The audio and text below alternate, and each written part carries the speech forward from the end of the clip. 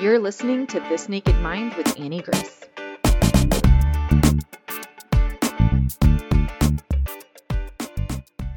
Hi, this is Annie Grace, and welcome to This Naked Mind podcast. And I'm here with Alicia. Welcome. How are you? Hi, I'm great. I'm happy to be here. Thanks. Oh, thanks so much for coming on. So why don't you sort of take us back to the beginning in your relationship with alcohol? Where did it all start for you? I guess I started drinking when I was a teenager, probably about 15. Technically, it was probably in my home life earlier than that. I grew up in sort of a traditional Catholic home, and we had big Sunday dinners every week.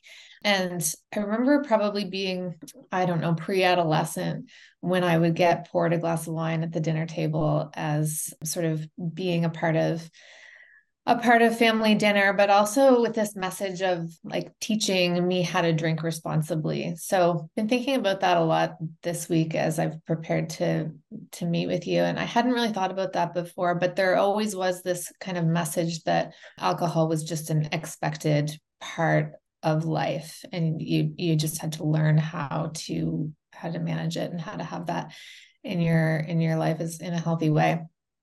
But I don't remember really getting excited about alcohol until I was about 15. I guess started drinking with friends, and everybody else seemed to kind of keep a certain pace, but I really went all in. And I had a really scary night when I was 15. That year I was in ninth grade, and I had gone from drinking like wine coolers and other sort of softer alcohols to a hard alcohol for the first time, and I overdid it, and I ended up in the hospital at the end of the night with alcohol poisoning and hypothermia. And it was a really scary night for my friends and for my family. And that's the first time I really overdid it. And I didn't drink for a while after that. That kind of scared me. And of course, my friends were watching out for me pretty carefully.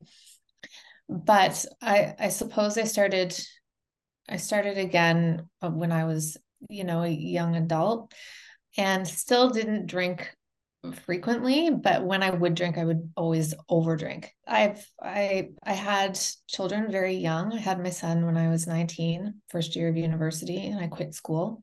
Even then, it wasn't really present in my life until after I had him, and my parents would babysit. I ended up having him by myself. My parents would babysit, and I would want to go out, and I had friends who would take me out. And there was kind of this idea that this was the way to really like loosen up and unwind and relax and whatever. And so I guess I started drinking a lot more then, always overdoing it, and not quite figuring out how to not do that. But we were young and nobody really seemed to care.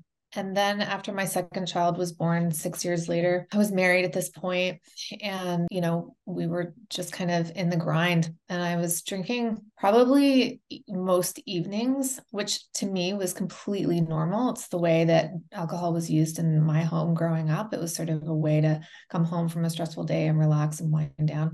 But that was kind of escalating over the years.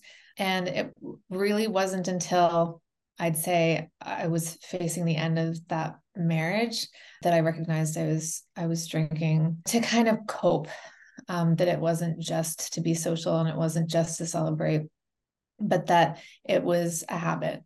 And at that point, I had sort of done like a sober January or whatever, one of those 30-day challenges, and recognized that it was something that was harder to do than I expected it to be. So I guess that's when I started consciously kind of recognizing that alcohol had a bit of a hold. But again, it was everybody we were with, our social circle. It was just so ingrained in life that I never questioned the possibility of ever having it not be there. But after my separation was probably when things started getting rocky. My kids weren't with me all the time. They were going back and forth. I was going through a lot of other personal changes, and I started drinking when the kids weren't with me, and my drinking was just off the rails. And I went from wine to hard alcohol. I was drinking gin all the time. and my mental health was suffering. I wasn't eating. I'm sure that was also compounded with going through divorce and all these other hard things that were happening. But I got really sick, and I kind of scared myself again with how much I was drinking and what that was sort of leading to. And I was way more in tune with what was the part that alcohol was playing and all of that. And I took a step away for a little bit again. Then I ended up in a new relationship. And that was really when I saw that my drinking patterns were not everybody's drinking patterns. We sort of had, a lot of fun in those first few months of a new relationship. And then it was brought up, and I had to kind of, acknowledge my use of alcohol, and I knew I had to kind of make some changes at that point. Amazing. And so what happened then? So I guess the backstory to that is after I left my marriage, sorry, it's the first time I've talked about this. After I left my marriage, I did a lot of personal work and recognized that I probably was a better fit in a same-sex relationship. And through that, I had a lot of friend support, but I had also ended up in first same-sex relationship way too soon after the end of a long marriage. And that obviously didn't last very long, but it really kind of cracked me wide open. And that vulnerability, it was just something so new for me that I really didn't know how to manage the pain of all of that. Plus, I hadn't even begun processing the end of my marriage and how my children were handling it, and the split wasn't handled well. So it was a really scary time for me. So I recognized that alcohol was being used in a way that was medicinal, and it just got completely out of control. So I had sort of tried to taper back at that point, but then I met this new person, my current relationship, and she was the one who really kind of turned it around for me. At the time, I had a business that I was running. I wasn't doing well. I wasn't doing well. I hadn't had a break to really land again after all of this change. And I wanted the business to work really badly. My whole heart was in it. I loved it so much, but it just wasn't sustainable. And so at that time, in our first year of our relationship, there was a lot of financial stress and a lot of, business management stuff. And so I was always anxious and always stressed. And I woke up one morning immediately anxious. And Jenny, my partner, sat down with me and she'd listened, and she said, I know that this is really hard, but do you think that it's feeling harder because we've just had drank for the last 3 nights? And it was the first time I wasn't defensive about it. And I just kind of like sat there and I thought about it, and I let her talk. And she said, I know that you've talked about your alcohol use in the past, and that maybe you had, been drinking because you weren't very happy, or because, you weren't really facing things. And she said, I just can't help but wonder, when I see you open a bottle of wine on a Tuesday night, if maybe that's because you're not happy with us. And that broke my heart, because I had done all of this work, and I had made all of these really necessary changes in my life. I work in holistic health. All of my interests and values are aligned with health and well-being. And this thing, it just became very evident that everything in my life is now okay, yet this is still happening. So, there's no more excuse and no more kind of hiding from it. And so that's when things really began to change for me. That was in 2018. And I didn't change things immediately. I definitely became more aware of my drinking and more aware that I wasn't in control of it, and that it was very habitual. But that's when I started kind of looking for support. And that was really surprising, that once I was ready to kind of look, because I had, toyed around with, like I said, the 30-day things and the whatever kind of trend of detoxing or abstinence was for at the time. But this time I was more serious, and I found that there was really nothing that spoke to me, that I really had an idea of what alcoholism was or what an alcoholic looked like. And none of that really fit for me at all. Coincidentally, around that time, my old business was a yoga studio, had this really beautiful small space. And we also hosted some community events there. And one of the groups that used to come in and use the space on Friday nights was this recovery group that hosted some sort of, it was a mindfulness-based recovery program. And it was for people, it was for queer people mostly, who didn't really align with the AA model or any of the traditional models of recovery.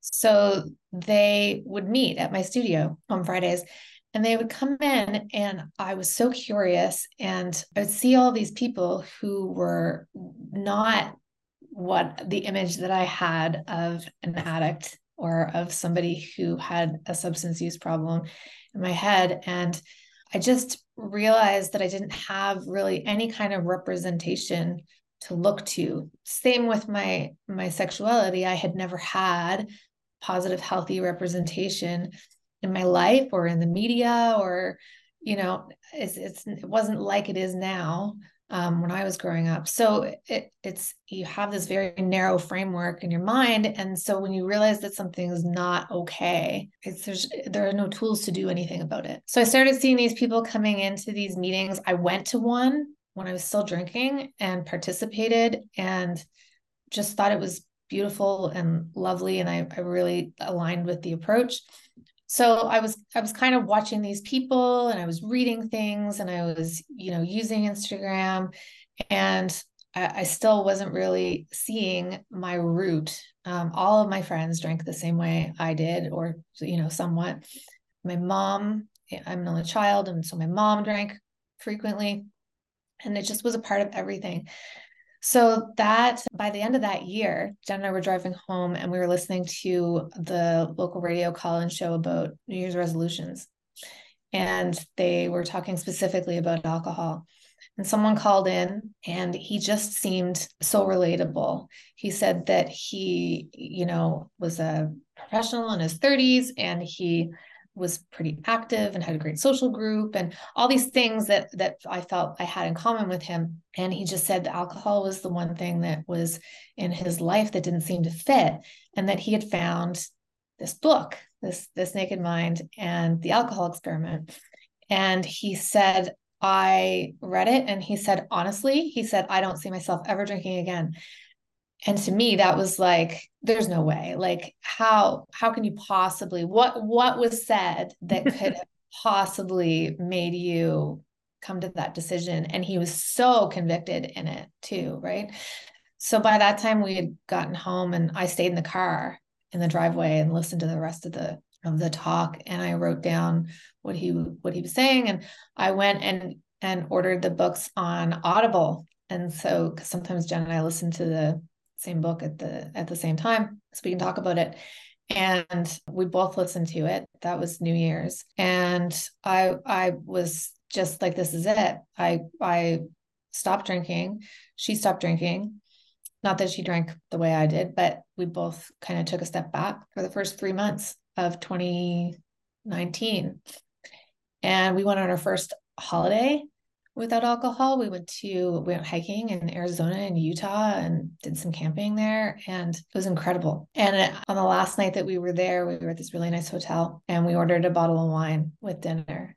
And then I wanted to order a bottle of wine for the room. Like, I just couldn't ever stop, right? We didn't, but by the time we got back, I was drinking again.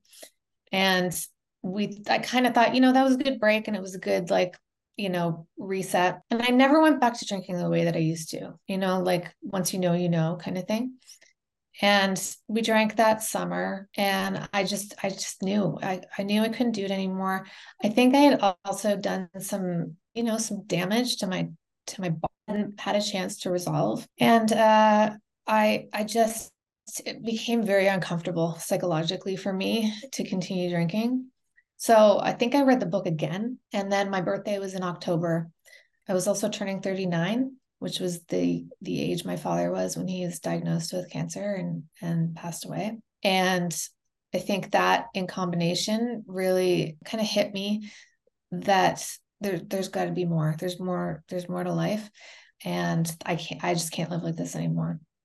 And so I set the date for my birthday, and we were on this amazing hiking trip up in the Cape Breton in the Highlands of our province.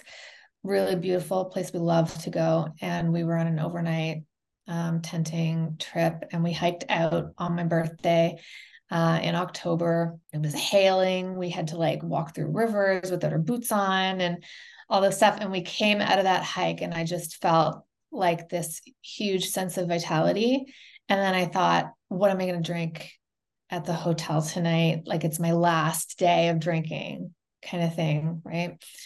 And I treated myself. I thought I treated myself to a bottle of whiskey for some reason. And we got back to the hotel after we had dinner, and we were so exhausted that Jen fell asleep, and I was left there watching TV with this bottle of whiskey. And I just thought, this is like, what am I doing? There was no, it wasn't celebratory. It wasn't a birthday thing. It wasn't connecting. It wasn't all of those reasons that I had been drinking were gone. And it just was no fun. It was boring and it was gross. And I was done. And we stayed another day and then came home. And not weirdly enough, but I think this was the final piece, was when we came home, we'd had a friend staying with us, and she had a friend over, and we walked through the door and they handed me a beer, and I opened it and I drank it. And I thought it was so automatic and so patterned that even though I had done all of that work and I'd spent a year really reflecting on it and time away and was making it so purposeful, that it was still that programmed that I just didn't know how to say no in that moment. And that was the last day that I drank, October 7th, 2019. Yeah, it's been big since then. How cool that it was like almost an unexpected moment, just kind of like you know what I mean? Like oh wait, I don't know, I appreciate that a lot. Just the nature of how it unfolded. Wow. So how has your life changed? Well, it's changed in almost every way. It feels like something you said in I can't remember which book, if it was This Naked Mind or The Alcohol Experiment. It hit me really hard. It was said like at one point you didn't drink. At one point you didn't drink, and you had fun and you enjoyed life and you connected, you had relationships. You know, I guess I started drinking so young that I felt like I had really stunted myself from that point on. So there was what really pushed me and motivated me to kind of get through the discomfort of that first little bit of not drinking, was really asking, like, you know, who is she? Who I really felt like I had self-abandoned.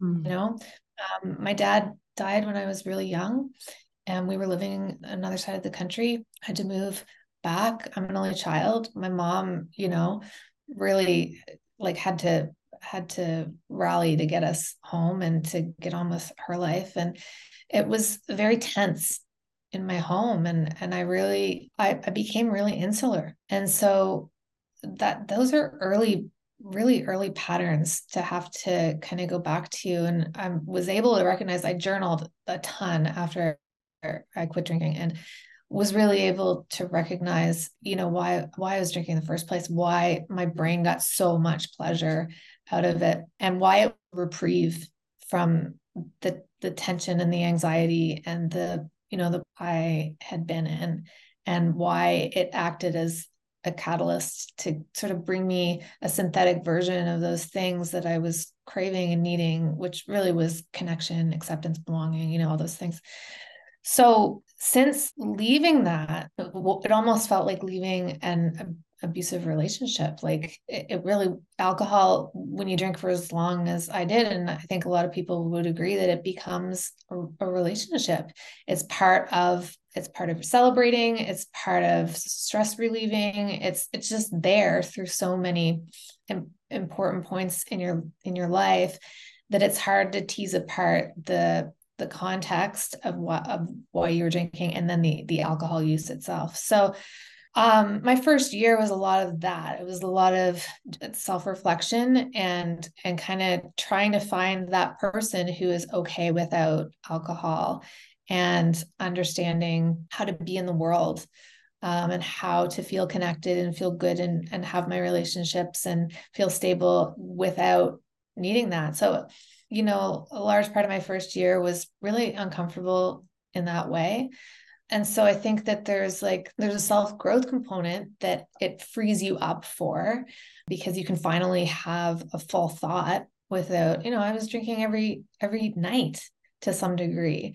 So you can't have experiences and allow them to fully process and become integrated with you if you're constantly stunting everything and cutting everything off by checking out with alcohol, right? So, lots of personal growth stuff, but then this big return to self. Like who am I before all of this? So that led me to go back to school. I just had this big surge of motivation to now do something, because I had all this new energy freed up. I was sleeping properly, and my brain was becoming clear, and my anxiety was lessening. I had closed my business, which was something that I had the decision I had come to while we were on that sober trip in Arizona. So I had a new capacity, and I just got this big push of, if not now, when, kind of energy, right? So I had left university back when I was about 20 years old. I never completed. I still ended up with a wonderful career, but this is something that I had really wanted to do, something that felt unfinished and something that would advance and enhance my current career. So I'm back in school, finishing a degree in psychology with a minor in neuroscience. So I've had the opportunity to write several papers on the neurobiology of alcohol, all the social components and psychological components that kind of can attach to that. I've become very aware of the prevalence of alcohol use in the queer community, especially. There's a disproportionate amount of LGBTQ people who use substances, I'm sure as a soothing method for minority stress and everything else that sort of is part and parcel with living in that community. So my relationships have all gotten better. My ability to be with my children has improved. My mom watched this happen and bought your book, and a few months later quit drinking.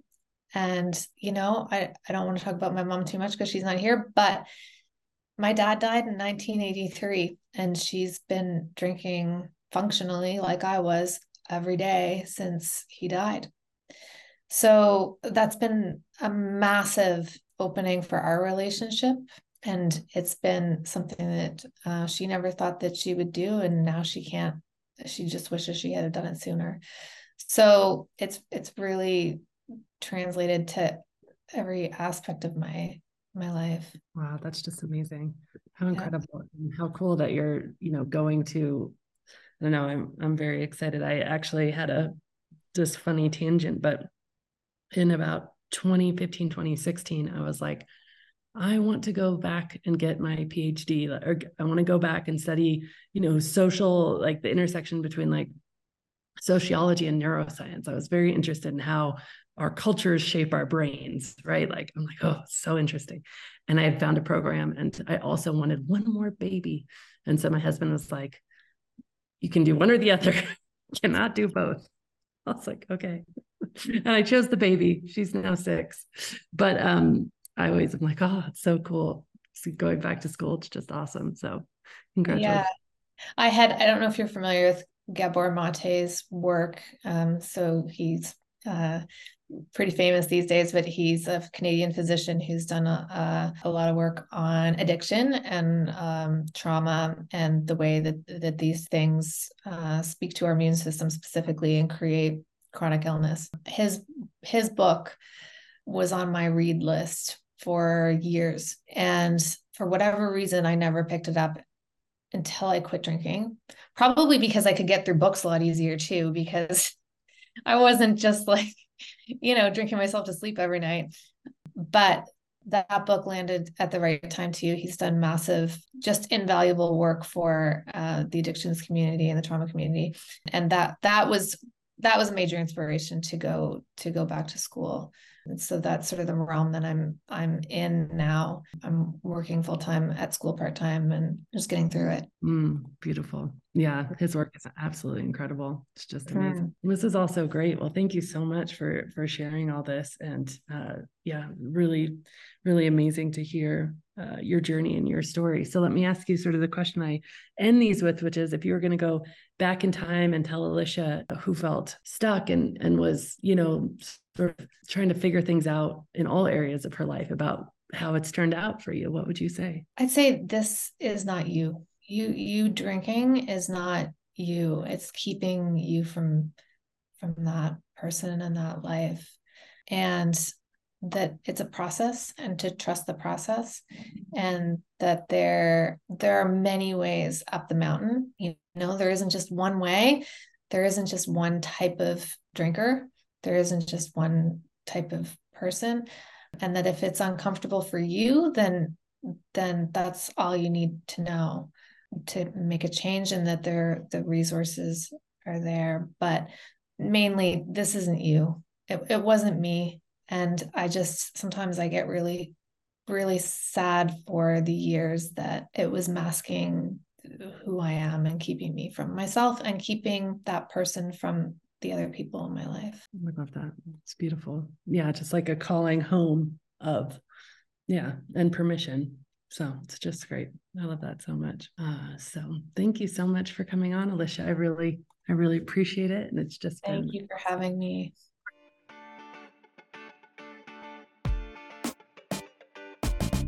Thank you so much for listening to this episode. If you're ready to see how This Naked Mind can help you on your personal health and wellness journey and want to learn more, go to thisnakedmindpodcast.com to learn what your next best step is. Again, that's thisnakedmindpodcast.com. We have all of our free resources, programs, social links, and more available for you there. Plus, if you have your own naked life story to share, you can submit it there as well. Until next week, stay curious.